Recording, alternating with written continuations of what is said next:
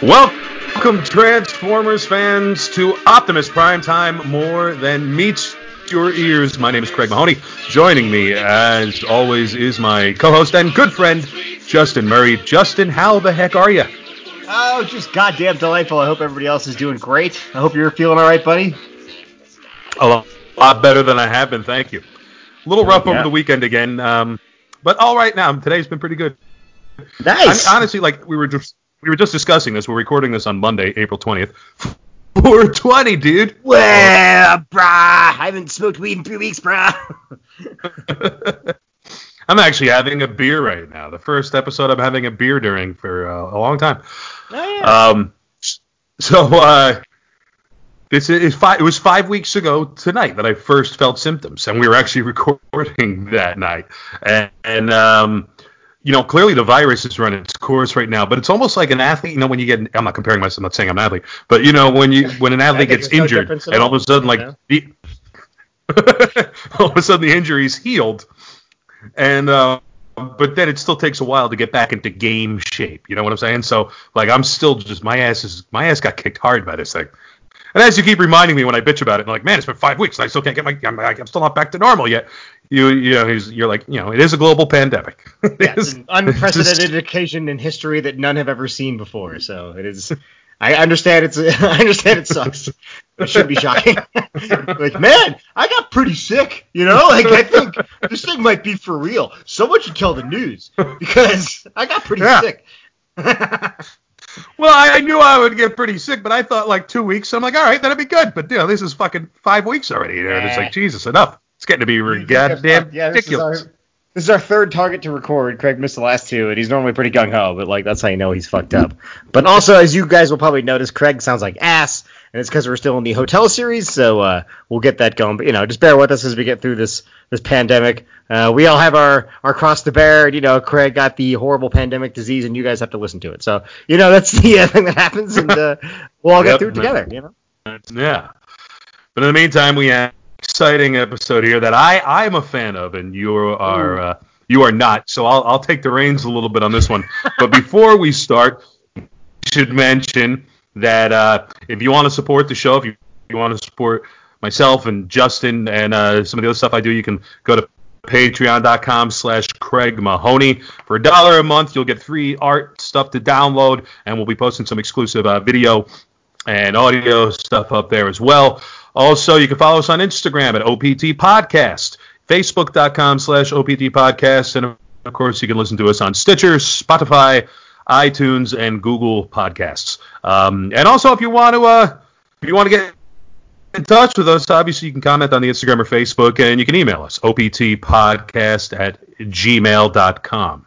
So there's all the housekeeping taking place. Before we get in, how is your quarantine? Because we're going to maybe do a little bonus episode where we'll get into some extra Transformers media, some comic book stuff you got some recommendations for. But we should mention that we're watching all these on Tubi. We're going to Tubi.com or the Tubi app. They have all the old Transformers eps. They also have, I think, every single Transformers series, like right up through Prime. From G1 to Transformers Prime, you can watch literally every one. Yeah, they don't have Headmasters, unfortunately, which there's still a lot of ways to watch. The Japanese one, right? Yes. That's just, which is like really the only other one worth watching. Beast Wars is okay. Beast Machines, Machine Wars, go fuck yourself. And then you get into Robots in Disguise, which we all have collectively decided to forget, which I understand. And then, of course, do they have Robots in Disguise on Tubi? Yeah, they do. It's on there. Oh, they do? Yeah. I didn't know that. Why? You got to look for They have Transformers animated, and they have the Energon series and all that. Yeah. So if you're really that, and they got the original G.I. Joe series, which is cool, and all the G.I. Joe series, actually. They even have like the Sigma 6 and Renegades and all that shit. If you're listening to this, you're probably a fan of that as well. Any other cool shit you've been reading, watching, listening to? I know you're binging the rap show. The which? Oh, wrestling. Yeah, I've been in a sea of Dark Side of the Ring, which is a phenomenal fucking wrestling documentary series. I don't watch pro wrestling anymore, so please don't comment about all the stuff going on right now because I couldn't give a shit. But back until Chris Benoit murdered his family, I was pretty into it, and then that kind of killed it for me. But these are great. It's a great documentary series. Yeah, it did. It really did. Literally killed it. It killed it and put a Bible next to it. It was really unfortunate. And but yeah, that's actually how I got into Dark Side of the Ring, because they do one on the Benoit thing, which is pretty great. So if you guys are at all into any of that, it's a fucking great series. And but that's mostly just a function of being stuck inside all the time. I've played numerous video games, and yeah, I don't know. I'm slowly going crazy, but it's all right. We're gonna get through this just fine. I have been, as you can imagine. You have or haven't? I started rereading them, yeah, because I only read the first one, and I have the next two, so I'm just trying to, like, get through that. Which, actually, it's pretty great. I forgot how good it was. So I have Exodus. I read Exodus, and what's the other one? There's Exodus, and then there's two more after that. I can't remember. Aftermath or something? Or there's that I can't remember. There's two more. One of them one is the journey from Cybertron. The first one is Exodus, which is the story of the war and then them leaving. The next one is, like, they end up with the Quintessons, right? On Quintessa, which is a cool book. Yeah, and then there's the third one, which is basically, like, kind of bridging into... It's the aligned continuity. We'll get into this more in a bonus episode, but one of the many continuities. The aligned continuity is the most continuous, but that one still kind of feeds into the shitty Michael Bay movies, so, you know, by your... But the prequel to that stuff is all... But the books work well. You can read the books and just picture the original G1 characters and voices in your head, and it still works. You know what I'm saying? Oh, yeah, no, it's pretty good. Yeah, and it definitely... It's the only one that has Optimus Prime or Orion Pax as a data clerk, which I massively prefer to the cop he is and everything else, because he's a much more interesting character if he's a complete non-warrior that gets thrust in this role, rather than like every fucking action show ever is about this cop gets turned into a whatever. So like it's a lot more interesting that way. But and he's very much. And he becomes enthralled with Megatron, and it's sort of like is like sort of his right hand man at the beginning. And they have a little like a Xavier Magneto thing where they sort of fall out, you know, and go their separate ways. It's very kind of realistically put together. It makes more sense. I mean, obviously the cartoon isn't meant to make much sense at all. It's just for kids. And then there's been like a numerous comic stuff, and we do have a bonus episode about the IDW comics coming up pretty soon, which is kind of the definitive comic book series, but it definitely kind of digs deepest into the personalities and how everything kind of happened, and it makes a lot more sense. And then, like, I always feel like the best Transformers prequels, kind of like you're kind of rooting for Megatron, because he should start off that way. He should start off as like, oh, this guy's got a good idea, and then it goes bad. And this book is definitely like that. You're definitely in the beginning. You're like, he's got some great points. I don't really know what the problem is. So yeah, it's pretty great, but yeah, what's not great is this goddamn episode. Now, I watched this whole thing, but man, I could not. There's something about this one. I don't know what it is. I think it was the human presence of the innocent. iCarly. Something killed me about this one. And I'm not gonna be all negative because Billy Bob.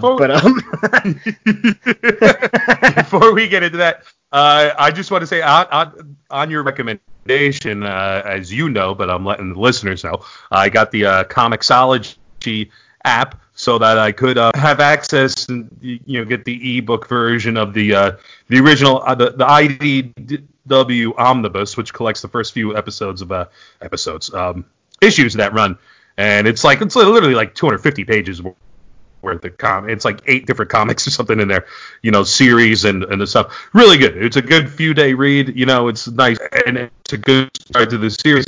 I also, if you get the monthly subscription, you get access to that first omnibus for free with the subscription, and you also get free access to the first edition of the collected classic Marvel Transformers comics, which is really cool. It's really interesting going back and reading that, and I'm in the second issue of that right now, and that's a lot of fun going back. They have a really cool explanation at the beginning which is a little different than the cartoon for how the Transformers kind of got started, their origin, and how they ended up on Earth, and it's a lot of fun stuff. And honestly, I'm enjoying the comic. I'm exploring some other stuff. I also bought the are you aware of Carl Barks? Karl Barks? No. Is that related to Karl Marx? Is that the dog version of Karl Marx? Please tell me. Please tell me it's a cartoon Karl Marx that's a dog. That's what I want it to be. Well, it's similar. He's somebody that could possibly have done that. He's a really famous, influential comic book artist who did the basically the Donald Duck and the Duck Universe comic books that gave us Scrooge McDuck and that the DuckTales series is based on. And honestly was also a huge influence on Steven Spielberg and the Indiana Jones movies. But they had some. I've been wanting to get those as an animation fan and historian. I've been wanting to get into those for a while, and they had the one available. They have a bunch of them available, but they had one, which is a cool read. And it's got the first edition of introduction of Uncle Scrooge in there, and just it's fun if you're into classic cartoons and classic comics. I mean, Karl Barks is a legendary name who a lot of people into sci-fi and superheroes might not know, but is very cool. And also one more thing before we get into the episode, I just finished reading the book Rocket Men on the Apollo 8 mission to the moon, the first guys to orbit the moon, and it is amazing. And if we had more time, I'd get more into it, but it's even more impressive. When you read this book, it's more impressive than Apollo 11 and the first guy standing on the moon. It's such an incredible fucking story. It's literally amazing. It's unbelievable. Not the one where they all caught on fire, is it? No, Apollo 13 is the one where they had to come back. Apollo 8 was basically they were trying to beat the Russians to the moon, and they weren't supposed to go until like spring or summer of 69, and they ended up in August of 68 deciding that they were going to do it Christmas of 68. And they basically, it was the first manned flight of the Saturn V rocket, and the first manned flight of the most powerful rocket ever built. They decided they were going to put 3 guys on it and have them go to the moon and orbit it and come back. It was insane. Which is the one where they all caught on fire? They did it all in 100 days. That's Apollo 13. Jim Lovell was a part of both. Wait, no, the Apollo 13 is not a story about them all burning alive, Craig. Which is you're talking Jesus about Christ. Gemini 1. Or no, Apollo 1. Apollo 1. It's like, have I horrifically misunderstood Apollo 13 all this time? I was pretty sure they went out into space and didn't burn alive in a space shuttle, but what do I know? No. I think it was Apollo 1, and that's why it was a huge, it was a big risk because they'd never tried this before. They already had 3 astronauts burned to death. It was a horrible year, 1968 in American history, and a lot of people in Congress weren't sure if they should be spending the money on this. And even the head of NASA is like, listen, if these guys go up and die up there, because there was a chance if they didn't get things right, they would just be stuck in orbit around the moon forever. Yeah, and they would just die up there. And he's like, dude, no one will ever look at the moon the same way, and no one will ever think about Christmas in the same way. So it was a big deal. It was, but it's a great book. Like, just one of the best books I've read in a long, long time. So just wanted to recommend all that to you kids. And now we'll mobilize our way. Oh, there you go. There it is. Huh? The Immobilizer. So, it's a great episode when it's named after the invention. That's like almost irrelevant to the plot, really. Like, now, last week I said the next episode was Changing Gears. Changing Gears was the next one in the production order, but as we were discussing last week, they did not air in the order that they were produced. And this was, I think, episode number 16 production-wise. But aired second. No, it was 6. I'm sorry, episode 6 production-wise. And as we go through, you'll see it kind of bounces around. And then as we sort of get to around 30, episode 30 of the season, the production order and airing order kind of start to line up, and we start seeing the last of the episodes that are exclusively G1. But right now, I was excited. I was happy because I did not want the second episode of the second season to be Changing Gears, which is a kind of lame episode. It's it's a sort of comedic spotlight on a oh yeah, the Minibot spotlight episodes are usually like, and I was like, man, that's the second episode.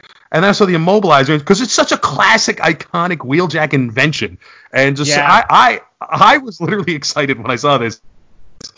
Justin, not as much. I was excited for it, and I don't know what got me, man. I think it's just I don't want to be like every misogynistic like weirdo like nerd, but like this lady just drove me nuts. I don't know what it was, dude. Just like the whole time, and like this episode does not let you forget that she's in it either. They're like, it's just from this to like Ironhide's weird knee-jerk retirement. I mean, I don't know, man. Like this one was a tough one for me to get there. I remember, by the way, hearing she's literally aside from Chip Chase, the most capable human we meet so far. Oh yeah, and she's actually like contributes and she's useful. But yeah, I don't know. Something. This one just got me, man. I don't know. I don't know what it was. You don't like the way she tucks her jeans into her socks over her penny loafers? I remember hearing like season 1 holds up pretty well, and then season 2, and then it's always some version on season 2. Well, Anyway, so I'm like, yeah, there's like 50 episodes, but I'm starting to be like, oh yeah, this is when it was kind of bad. Like, it's parts of it, like it's not a bad show. It's just like, man, there's some times where they're just really shoehorning shit in, and like, this episode is very weird. It's like, I don't know. I don't do a very good job of describing it, but like Craig, I definitely did volunteer to be like, Craig, you should definitely give the old summary on this one, because man, I took notes, but I was like, ugh. My notes are all like, another fucking thing with the girl. Like, that's what my notes are. Well, so here's the rundown. So it opens at Autobot headquarters with our trusty mad scientist Wheeljack showing up his new invention, the Wheeljack Instant Immobilizer. And the way they're going to demonstrate this is by having Hound project a hologram of Laserbeak, which they're now calling holograms and not holograms like they were in the beginning of the series. How they were going to immobilize a beam of light, I do not know, but that was the plan. And then Ironhide just casually strolls in, holding his hand up in the air like he's working an invisible sock puppet for some reason, some odd animation choice. Sees Laserbeak, and he's like, well, first, Spike points out that, hey, it looks exactly like that Decepticon dirty bird Laserbeak getting his best Misery Annie Wilkes on. And then Ironhide walks in, thinks it's the real Laserbeak, and basically, like so many episodes we've seen before, this starts with somebody showing off an invention, then someone else wrecking headquarters. Ironhide wrecks headquarters. He's not really the idiot here. I mean, like, what the fuck do they think's gonna happen? You know what I mean? He's the veteran soldier of the crew. He's arguably the baddest motherfucker there, because Optimus Prime has been a soldier for like 20 minutes. You know what I mean? And then he goes in there and like he's like, Laserbeak's flying around. He's like, you pussies aren't gonna do anything? This doesn't bother you guys? You know what I mean? Like, nobody told him. And it's not odd for Laserbeak to just go flying in and out of that joint, as we've seen. Yeah, that is a good point. Like, it's the one time he notices him is when he's not actually there. So, Megatron, and once again, like we've seen in the previous episodes, somebody messes up the trashes the headquarters, and then just goes with oh, I'm sorry. It's like, yeah, that's okay. All right, whoops, that's all right. But in the wreckage, what happens is the polarizer? Yeah, they break the polarizer, and then like Wheeljack just goes like, on the immobilizer. You guys better go buy a polarizer downtown. Yeah, at the Radio Shack or something. I don't know where they're going. So Spike and Bumblebee are the two kids of the group, get sent out. The Gophers get sent down on an errand. And like a pair of teenagers, instead of going and doing what they were supposed to do, they go to stop in a video arcade and play for a while. Back in the glory days of arcade too. Like, this was back when shit was real. Again, we have the sliding scale of Bumblebee, who is either like 5 feet tall or 15 feet tall, depending on what they need. But at this point, he's the size of a large man. Well, he's clearly larger than everyone else in there, but small enough where he can bend over and lean down and get the high score on Robot Resource. Mm-hmm. This is the name Which of the sounds game. so much fun. It's a sweet programming game. You have to make one sure of the many great games you could choose from, along with Pan, Chew, Ha Ha Ha, SFX, and Hot. Clearly, they did not give the Japanese-speaking background artists any sort of direction on what to name these video games. Who doesn't remember a nice game of Chew? CHU, Chew. Yeah. maybe it's named after a guy. I don't know. Yeah. But anyway, so and then all of a sudden we meet Carly, future wife to Spike, mother of Dan, finally makes her debut in this series. And strolls up to Spike and wants to know. Shut the fuck up. Are you serious? I didn't know that. Yeah. I feel bad for we see her later on. I didn't know that. Daniel's mom. Weird. Wow. Yeah. Man, no wonder Daniel's so annoying. That's crazy. I didn't know that. She's going to be in the... that's a bummer, because that means she's definitely in the show again. Like, this is definitely not the last time. Dude, she shows up a lot in this season. Like, I don't know how many times. Come on, man. Really? Ugh. Yeah. Great. I'm going to have to fall in love with her. This is not the last of Carly. I'm going to have to learn to love her. Daniel came out of her vagina. Come on. Yeah, I mean, good for him and her, I guess, but, and her vagina. You know. Yeah. Well, so Carly makes her debut. She wants to know who the cute Autobot is. And Spike is, it's weird because at the end he's very much like, oh, shucks, I want to ask her out. In the beginning, he's kind of like, come on, Bumblebee, we got to go. So Yeah. Girl's ruining our fun time, man. She's got cooties. I think he thought like I thought that like she was hitting on Bumblebee. And I'm like, well, this is fucking weird. Like, how's this gonna end up? So he's fucking nuts. Let's get out of here. Which is, fair. That's true. That's true. So they walk out the door. Bumblebee walks out, just erect, walking straight through the doorway of the arcade, which means that and Spike is literally half his size. Spike and Bumblebee are normal scale to each other, but Bumblebee is walking out the arcade front door, and the arcade is built to scale to Bumblebee's size. Yeah. Very strange. The whole thing, this whole sequence is very odd. It's also it's extremely casual for like how fucking insane it is.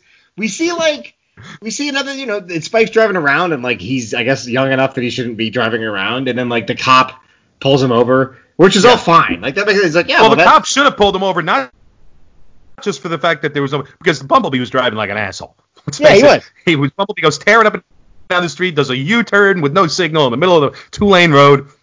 But what we learn in this sequence is that apparently the fact that Transformers are on Earth has been normalized. Like the cop pulls him over and doesn't realize what the fuck's going on, that nobody's driving, and Spike's too young to be driving. And then Bumblebee's like, maybe I can clear this up. And he says, you see, we Autobots can transform into anything. And rather than the cop going, holy shit, he's just like, oh, sorry, I didn't know you were an Autobot. So that's true. Clearly, at this point, people are well aware, and they're just accustomed to it being. And we learned even later on in the episode how much they know about the Transformers. But first, Ravage is also just strolling down the city sidewalk on the block, and just happens to stumble upon robotic Jaguar. It was like, holy shit. Nobody notices. Yeah, it's weird. Yeah. He attacks Bumblebee and slaps a GoPro camera to his side. Which, like, it seems like the point of him attacking Bumblebee was to slap that thing on him. Yeah. But I'm like, isn't there a better way to do that than a fucking robotic Jaguar in the middle of the street? Like, what's the... why are you being so overt to stealthily do something? You know what I mean? Kind of takes the deception out of the Decepticons, but... Yeah. It really does, dude. It's pretty wide open. Like, as we've said a few times, at this point, the only reason they seem to transform it at all is just to get from one place to the other. They're clearly not trying to blend in anymore. No, everyone knows who they are. If they had a Transformer-sized monorail, none of them would ever transform anymore. It'd be like a waste of time. Yeah. So, or if they had what they did in the Prime cartoon, where they had the land bridge and they could just warp or beam from place to place, it would be pointless. Speaking of which, why did they end up? Because they were hiding in Prime. All right, never mind. Yeah. Spike thinks quick, asks the cop if he has some jumper cables, attaches the jump cables to the cop's car, and then attaches them to Ravage's ears and electrocutes him, which is actually pretty clever. Pretty good. It's pretty clever, but it requires a lot of cooperation from Ravage. Yeah. It's like, I'll just hang out here. Ravage was clearly preoccupied with Bumblebee. Yeah, we all know it's so easy to sneak up on a panther, so I'm sure it's no problem. Robot panther. He's a robot panther. He's much dumber than a regular panther. Yeah.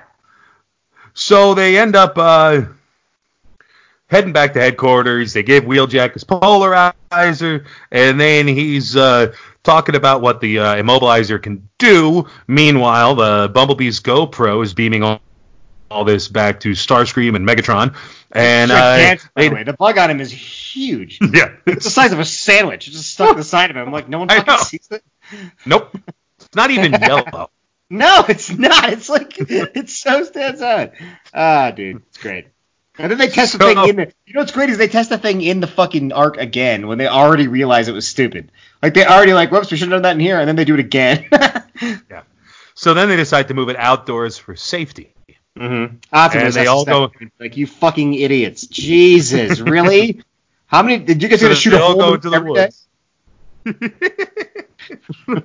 They all go to the woods. And what we find out in a moment is apparently a place that has been blocked off by the government for just the Autobots because Ironhide is told to stand outside the perimeter and stand guard, and he sees a shape moving through the trees, and immediately decides to try to kill it. He thinks it's a Decepticon. He shoots a branch lands on it, goes and finds out it's Carly, who survived this giant tree branch falling on her. And his first words to her, what are you doing here? This place is off limits to civilians. Yeah, which means that apparently the whole area there has been granted to the Autobots for Autobot use only. So apparently the U.S. government is much more kind and generous to robots from outer space than Native Americans. Yeah. Acres and acres. Have a whole mountain. Why don't you? Tax-free. Don't worry about it.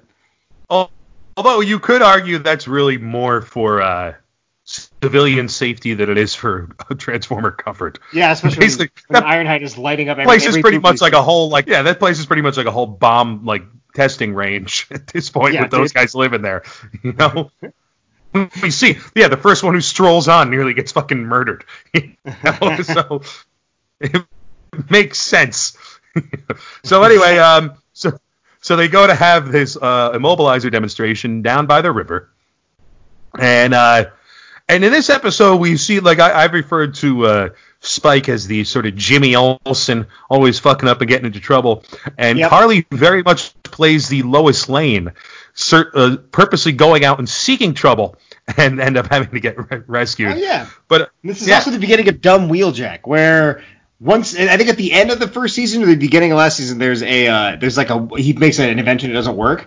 But until then, he has this reputation for his inventions being shitty, but they're always amazing. Like every episode, he invents like the thing to solve the plot, and then now he's starting to make stuff that not only doesn't make a ton of sense, but usually ends up fucking him over. And we'll see this a lot from Wheeljack this season, which is unfortunate because it really sets up Perceptor to make him look like a fucking idiot. You know what I mean? There's really no contest. It's a shame. You know, because he was amazing in the first season. Everything he did worked out great. He was easily, he's arguably one of the most powerful Transformers as far as his capabilities of what he can do. And now they basically turn him into the dad from Gremlins.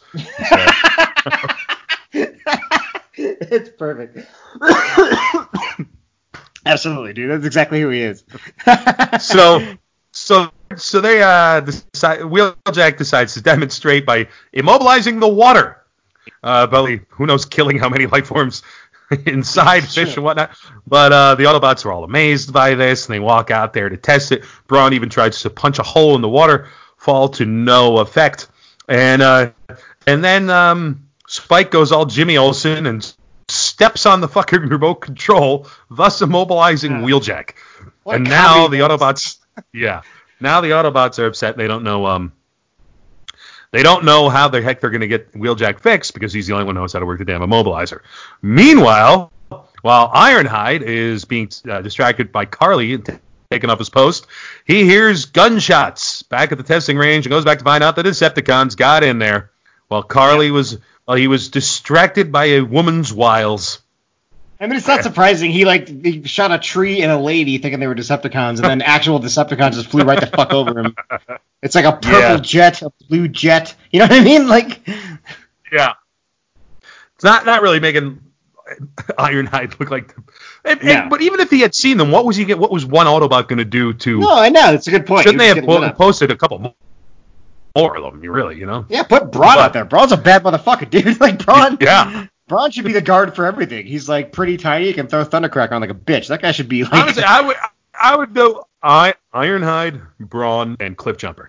I think the three hotheads who don't give a shit. They're always looking for a fight. Maybe a little side swipe out there too. Yeah, but don't forget, Cliffjumper has the worst aim of any Transformer confirmed because he had a ridiculous long-sighted gun. He still fucking missed Megatron with like a mile. It took so long to set up, and you're like, wow, it wasn't even close. Speaking of Sideswipe, I forgot one of my favorite images in the whole show is his brother Sunstreaker. While when Spike and Bumblebee get back from Radio Shack with the polarizer, you see the Autobots cleaning up after Ironhide's wreckage, and Sunstreaker is working what seems to be a giant vacuum cleaner, and Prowl is sort of sweeping things up there, and it's hilarious, and I love it so much. Yeah, it is great. He's just the least likely guy to be cleaning up. It's so weird, you know what I mean?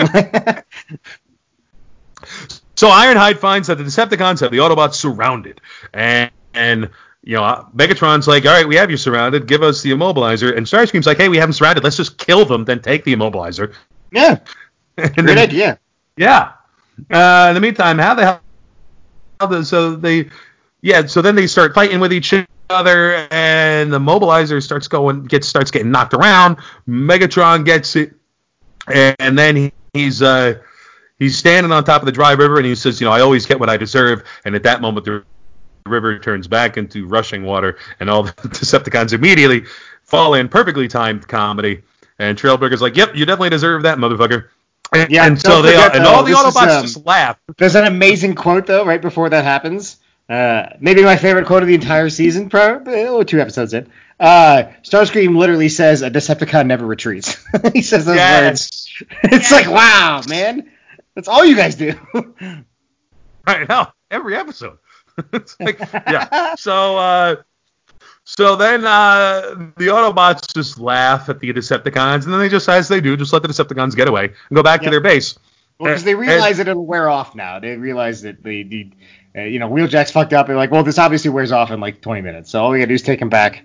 Yeah, they're not worried. But in the meantime, they're still going to just let the Decepticons go. Like, what we find out in a few minutes is that everybody knows exactly where the Decepticons are, and they just let them stay there.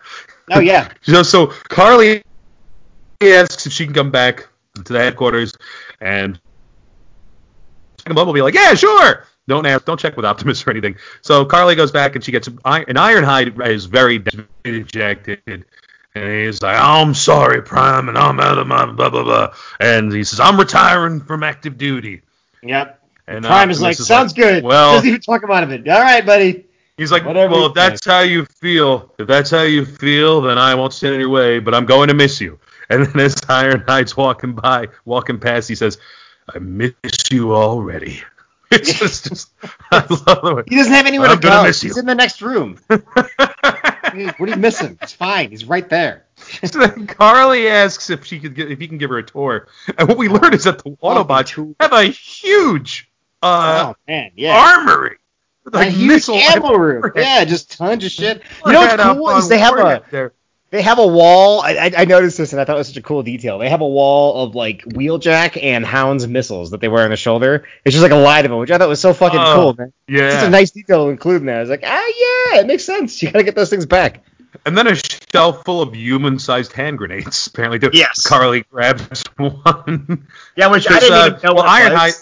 Like when she grabbed it, even you figure out later on, but I was like, it looks like she just grabbed like a handful of lettuce or something. I was like, what the fuck is this? I figured out the second time I watched it. But Ironhide is like, yeah, we wish we didn't have to have this stuff, but as long as the Decepticons are around, we might have to use it. And then Carly's like, hey, why? Somebody should just go to their undersea. Carly basically says what I've been saying for the last fucking however many episodes. Oh, yeah. Somebody should just go to their undersea hideout and get the fuck, which implies the fact that the average human on the street knows they have an undersea hideout and where it is. This is common knowledge. And as we'll soon see, it's not made out of some kind of space-age polymer that's impenetrable. It's just made out of some shitty tin. You know what I mean? It's a shitty little tin ship. Like, it can seem... So, yeah, you're right. There's no, like, one submarine could, like, royally fuck up that whole thing. And this is during the Reagan, Cold War, nuclear missiles, constant fear of nuclear war and Star Wars and lasers from the sky 80s this episode is made in. They can't take it. Let's face it. If this actually happened, that thing would have got nuked so fucking fast. 100%. It would have been dust. It would have been dust, and nothing would be allowed to swim or live in that part of that ocean for years and years afterwards. That's true. There'd just be Decepticon fingers floating in the water, and they'd be like, yeah, remember that? Remember those guys? Also, the radiation. Yeah. Well, I just meant you could see. How would that work? How would that work if they detonated it underwater? How would it get dispersed with the tide? I don't know. Anyway, I don't know. That's another book you can read, buddy. There you go. Carly blows a hole in the side. Well, first of all, you find out that she's just has access to a boat and scuba gear and takes it upon herself. And this is very Lois Lane. Very old school Lois Lane. I'm going to go do this on my own. Yeah. Yep. And very And for all the effort that Decepticons have in spying on the Transformers, they really have shit for defense of their own base. There's nobody even looking around.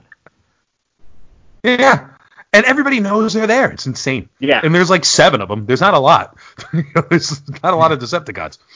So she blows a hole in that. I don't know what she's planning on doing when she goes in there, but they immediately catch her. They bring her to Megatron, and then they find out that water's starting to leak in from all over the place. So they all run into other rooms and seal that part off, and they seal Carly into the one room where the water is still going. And what Megatron is just cold. Oh, Megatron just looks at it and goes, "The show's over. Back to work." Just. Dude, it's great. He's like, let's see what happens. Cold as ice. Right out of Rumble's book, just wants to see what happens to people when you do weird shit to him. Which, if you were a gigantic, like, robotic life form, you probably would be pretty fascinated by these little bags of meat. You're like, I wonder what happens if we throw them real hard at the wall. Like, oh my god, look at that. Like, you know what I mean? So, I like that. They've done it a couple times, but I really feel like Megatron would be interested and be like, hey, let's see what happens if we just stick them in water. That's an aspect that hasn't really been explored too much. Any of the media, and you think it would be, is the fact that they always show now a lot in the newer stuff. There's always like a government agency that wants to experiment on and research the Transformers and how they work. I'm surprised, like, you don't see like a shockwave with just a bunch of humans in a lab and just figuring out how they work, and just going all fucking Frankenstein mad scientist on them. Yeah, you know what? In any of the media, they haven't done that. That's a really good point, because that would probably be the first thing he would do. I mean, he does that with everything else. He would be like, that's actually, like, he would be the guy to, like, make a human centipede. You know what I mean? He'd be like, right, it turns out this works. Hey, Megatron, come here, check this out. You're not going to believe what I did. Check this out. That's a good point, man. He'd be putting Carly's head on Spike's body. Like, there'd be 2 heads. Crazy. We can't even say it's not like they would do like some fucked up body horror, because they do. They like do it all the time. So like, but they just do it with robots. So, exactly. It's weird. Spike and Bumblebee were worried about Carly taking off, so they sent the Sky Spy out for her and figured out where she was. Ironhide decides he's got to go and rescue her. And, we're all sitting there wondering, oh, shit, she's going to drown. The water's, rushing. Meanwhile, we forget she had just blown a hole to the outside in this thing. And Ironhide just swims through this hole, grabs her, and swims back out. Why Carly didn't think to do that herself, I don't know. Maybe it was just rushing in too much. She couldn't get past the force, and it took a giant robot. Who knows? But he saves her. They get to the beach, and they're like, hey. And they see Bumblebee and Spike, and they're like, we're all good. We're all good to go now. And then Ironhide gets immobilized. And you find out the Decepticons are on the beach. And Rumble's got the immobilizer and the remote control, and he's just got a shit-eating grin as he just starts pushing the buttons like crazy and just immobilizing every single fucking Autobot that shows up. It's hilarious. It is man, they get fucking, that first fight, the Autobots get pretty well owned, and then this second fight, man, they get fucked up. Like, this is, it's weird, because, at the end of the last season, they kind of swing the power balance over to the Autobots, and then, like, they seem to be the better fighters. Sometimes the Decepticons have other numbers. I don't know what the fuck Devastator is. He'd be very useful for this whole thing, but, whatever. But yeah, and then, like, now we're back to, like, the Autobots are kind of bumbling oafs, besides Optimus and Ironhide, maybe, and they're just getting pretty lit up, you know what I mean? Like, both fights, they get pretty well owned. Yeah, and of course, who is it but a human that has to save their asses again, comes up with the plan, and this time it is the amazing Carly, as she comes up with this plan where Jazz transforms and uses one of, like, what you read about actually in the, what is flat out stated in the first issue of the old Marvel comics that I was reading recently, is that, his special power, is he is able to distract with lights and sounds, and he actually does that here. And as he's distracting the Decepticons, Brawn uses his drill, which I don't think we've seen since the beginning of season 1. Oh, yeah. To tunnel underneath the Decepticons with Carly and bring her up, where she then goes up to the Immobilizer and just rearranges a couple wires to the point where it stops working. Or no, it reverses the process and frees all the Autobots. And and is that pretty much it? Well, you see Megatron gets shot, and then Starscream. Yeah. This is awesome. Starscream just. Oh, that's right. Yeah, Megatron immediately. All he does is get shot and fall to the ground, and Starscream's immediately like, "That's it. I'm in charge." Immediately. Yeah, but then he steps up and he does pretty well. He like steps up. He's like, "All right." He gets very angry, starts fucking up all the Autobots. He does very well until Jazz does his music trick, and then that pretty much fucks all of them up. But Starscream, this is the one time he takes over and actually has a good showing there for a few seconds. Yeah. And what happens is Ironhide gets his hands, he manages to wrest control of the Immobilizer from Laserbeak, and just smashes the fucking thing. Doesn't check with Optimus Prime or Wheeljack. That's the way to go. Figuring, and of course, once again, with nothing to fight for or steal, Megatron's like, well, this isn't worth it. Let's get the fuck out of here. And does exactly what Starscream said Decepticons never do earlier in the exactly. and retreats. And then, meanwhile, back at Autobot Base, everybody's happy and healthy, and Ironhide's like, hey, can I come back? I want to be part of the gang again. And Optimus is like, yeah, sure. And in the meanwhile, not then that enthusiastic. Who is it? Not like, yeah, of course. He's like, yeah, fine, whatever. Yeah. You get the feeling that Ironhide retires a lot. You get the feeling this isn't that uncommon. I mean, Wheeljack asked Carly how she knew what to do, and she says something that I knew.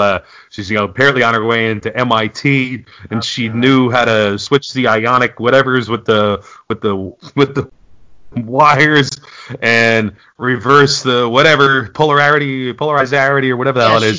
She had a theory about how spark plug. She said she always had a theory about how this pretend machine that didn't exist works. I always had a theory if you did this. Theory, yeah. Yeah, what the fuck? What are you talking about? Did Bumblebee then and nudges Spike to ask her out? Mm-hmm. Yeah. And by the way, at this point of the show, my notes are pretty disrespectful to the lady. Like, this is my last note for this episode is Spike can't drive, but she can. How old is this bitch? That's the last thing I said. Well, yeah. Because she says he has to offer emulsified CO2 with lactic acid, which is a chocolate soda. And then she says, yeah, sure. Yeah. And they go off together. And then it's funny. You see, I think it's like, is it Wheeljack who kind of puts his hand on Sparkplug's shoulders, and they both kind of watch, and they're like, there goes our boy. Yeah, it's weird. But it's weird because we see earlier in this episode that Spike is clearly too young to be driving, so much so that a cop pulls him over for it. Yeah. And yet this chick who has her own car is on her way into MIT, who has access to scuba gear and a boat and all this shit, is like the fucking dude. It's like the Valley Girl James Bond of the fucking Transformers universe decides to just go out on a date with his dipshit kid. Yeah. Because he's friends with robots. She's on the way to MIT. She doesn't say it was the first time, you know what I mean? And she's apparently been at MIT long enough to theorize about devices that don't exist yet. Which means she's probably a junior or a senior, so she's probably fucking 20 or 21 years old. And Spike is at best 14, so it's gross what she's doing. Yeah. It's fucking gross. It's a very Padme Anakin sort of relationship, and they too end up getting married and shitting out a kid. Yeah, that's true, and it worked out great for them. So Yeah. Daniel did not become evil, as far as we know. Although he did need a robot body to move around when he got injured. That's true, he did. Yeah. How do you know that's his fucking mom? Did they mention that in the movie? They don't mention. I'm pretty sure she shows up in season 3. She shows up in season 3. Yeah. Okay. She shows up. Yeah. That's fucking crazy, man. Wow, that's so funny. I could be wrong. We'll find out. I'm not. I really thought you were just now. You're making me doubt it. I mean, yeah. I hope you're fucking wrong. Certain. Now I'm down to 90, 95. Well, yeah, I'm on T of Wiki. Let me click on her fucking name at the beginning of this thing, and we'll find out. There we go. And a young woman named Carly introduces herself to the pair. And let's see. So, but that's the episode I enjoyed. Yeah, she attended MIT and has a gift for chemistry and electronics. She married Spike Witwicky and eventually gave birth to Daniel. Wow. Ugh. Oh well. And what is that? Is she wearing leg warmers over go-go boots and then the pants are tucked into them, or those are socks? I don't listen. I was 7 years old when this episode came out. I was old enough to be aware of what people were wearing. I don't remember that being a thing. Whatever the fuck she's got on. I don't remember that being a thing. She's in so many episodes. God damn it. You? Oh, I told you. That is unfortunate. She's amazing. So amazing that when she dives, goes swimming underwater and comes comes out into the Decepticon headquarters, her hair is not even soaking and clinging to her scalp. She has that nice 80s anime bounce throughout the entire thing. It's great.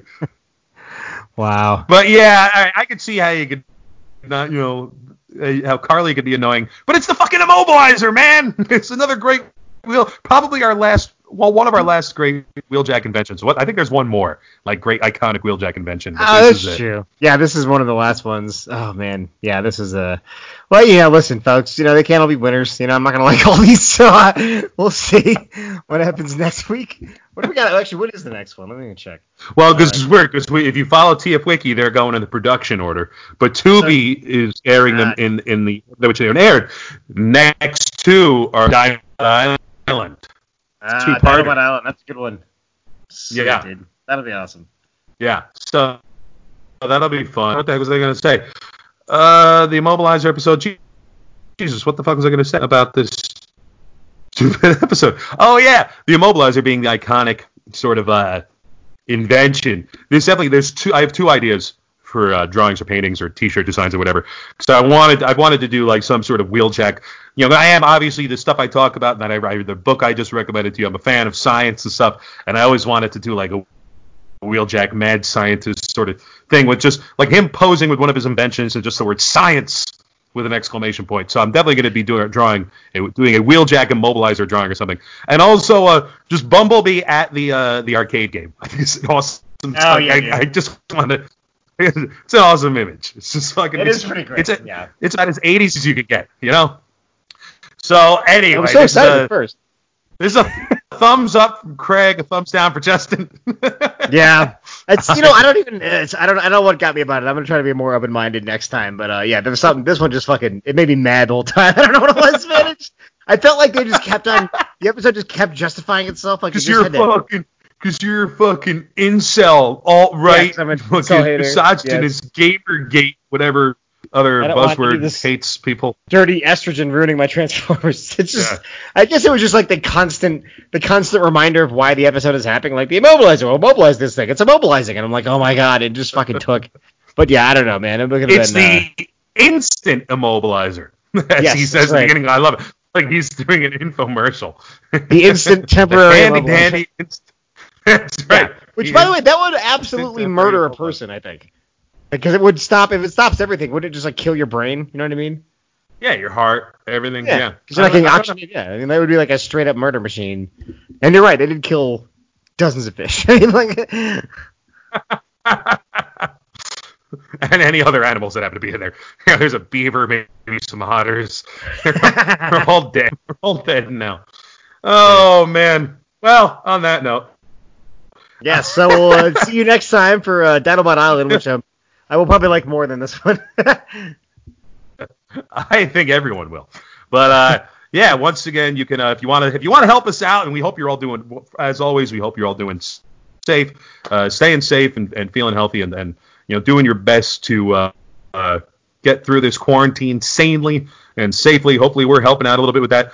And if you are somebody out there considered an essential worker, if you're a healthcare worker, listening to us while you're working in the hospital or something, which I think is very cool, and we're honored if to be in your ear holes while you're doing that sort of work. But let us know. Drop us a line. We'd love to hear about that sort of thing at optpodcast@gmail.com. Also, if you want to support the show, again, patreon.com/Craig Mahoney. And I will be announcing some new podcasts on the Craig Mahoney Podcast Network coming soon, now that I'm finally mobile again myself. And as always, you can watch this. We're watching episodes on Tubi. You can listen to the podcast episodes on Stitcher, Spotify, iTunes, and Google. And check us out on Instagram at OPT Podcast and Facebook.com/OPT Podcast. And I think that's everything. I think we covered it all. So next week, Dinobot Island, Part 1. Very exciting stuff. On an all-new, exciting episode of Optimus Prime Time. More than meets your ears. Gosh, it fucking mother.